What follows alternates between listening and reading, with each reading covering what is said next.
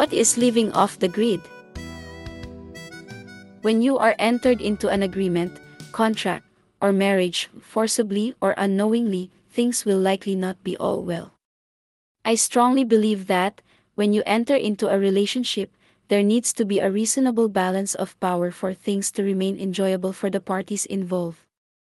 For example, in old times, a pauper may be advised not be close friends with the prince, because the prince would likely abuse his power to the detriment of the pauper.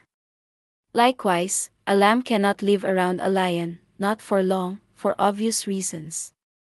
Relationships, such as these, are what we have been entered into by our society with the electric, water, foods, and communications companies. Here, we are akin to paupers hanging out with princes, lambs lingering among lions. If you are in an abusive marriage, there are two possible solutions.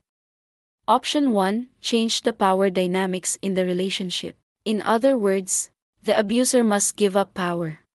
Or, Option 2: the relationship must end. If the abusive partner will not stop the abuse, nor will she or he agree to give away power, then Option 2 is likely the best option. Living off the grid is Option 2, stopping the abusive relationship with your electric, water and sewer, food, and communications providers. This breakup may be partial or total. Throughout this book, I will thoroughly explain how your relationship with these companies is definitely abusive. Living off the grid is simply living as free as you want to live. Free of economic subjugation, overtaxation, manipulation, and control from entities and individuals. It may be living without dependence to others that don't share your well-being or best interests. It is having more choice. Living off the grid may be living without unwanted ties and commitments to others, and not living under any requirement to enter into dependence and commitment to others. In the technical sense, living off the grid is living, by choice, without connections to an electric power provider, water services provider, communications provider, food provider, or fossil fuel provider. It is living free of unwanted external providers of goods and services, by commitment or contract, which often occur under the threat of economic and physical punishment. Later, I will explain how these providers attempt to punish you when you deny, or can't pay for, their services. More importantly, living off the grid is being self-sustained in the goods and services for which you are off the grid.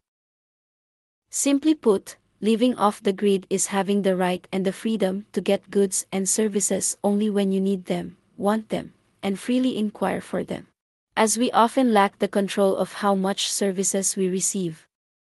Living off the grid can be partial or extensive, with freedom and choice as to how much and how often you use goods and services. And, if not when, you choose others to provide services to you. So, living off the grid is about maintaining control over who and how much. Additionally, living off the grid is a powerful way to contribute to planetary decarbonization.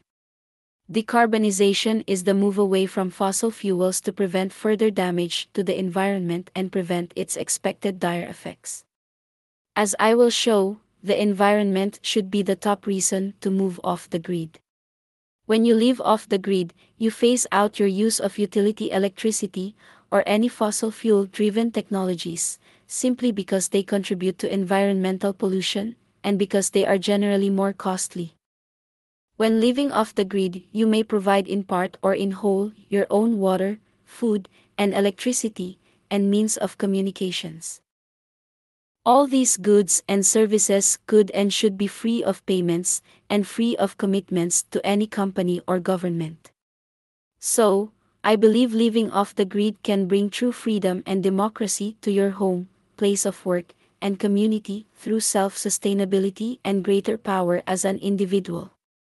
As an off-gridder, you can surely remain part of modern society, work, and share with others, including those opting to remain tied to the grid.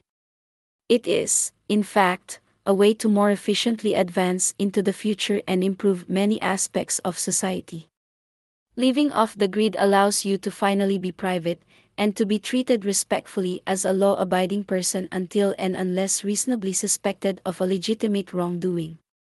Living off the grid enables you to stay out of the current web of surveillance and control from governments, corporations, social media, and neighbors. Lastly, it should never be hidden that, in our grid-connected society, living off the grid is difficult. It is often frowned upon, looked at with contempt, and even treated with hostility. It will require extraordinary determination, high skill, consistent good decision-making, and lots of work. Yet, the fulfillment will be hard to quantify. Living off the grid is, by no means, a necessarily lone endeavor. It can definitely flourish in groups, perhaps even in larger communities such as towns and cities. Living off the grid requires much study of science and technology, the smart management of resources, and increased knowledge and appreciation of your environment. Living off the grid can encompass as much, or as little, of your life as you want. It may also evolve over time, or remain the same for long periods. Thank you for listening to this podcast. Please look for the next episode soon. And, please ensure you like this content, and subscribe, as a sign of support, and for me to continue to provide this type of content to people like you. By HVB. May 2023. Georgia, USA.